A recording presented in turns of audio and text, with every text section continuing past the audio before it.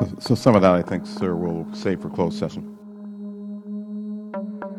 Since the early 2000s, we have seen an increasing number of unauthorized and/or unidentified aircraft or objects in military-controlled training areas and training ranges and other designated airspace.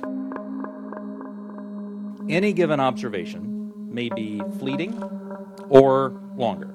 It may be recorded or not. It may be observable by one or multiple assets. In short, there's rarely an easy answer. For example, let me share with you the first video that we have here today, which shows an observation in real time.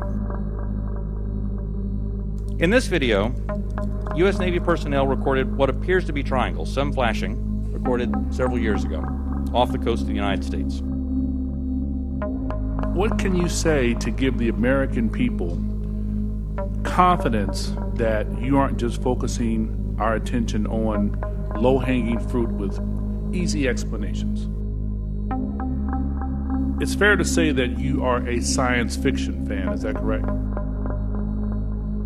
We've been looking at the space domain, things in the air domain, but also in the ground domain. And of course, we're very interested in what happens in the underwater or sea domain, if you will, subsurface domain.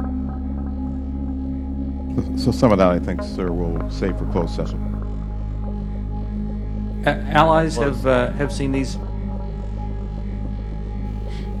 We share data with some, and some share data with us.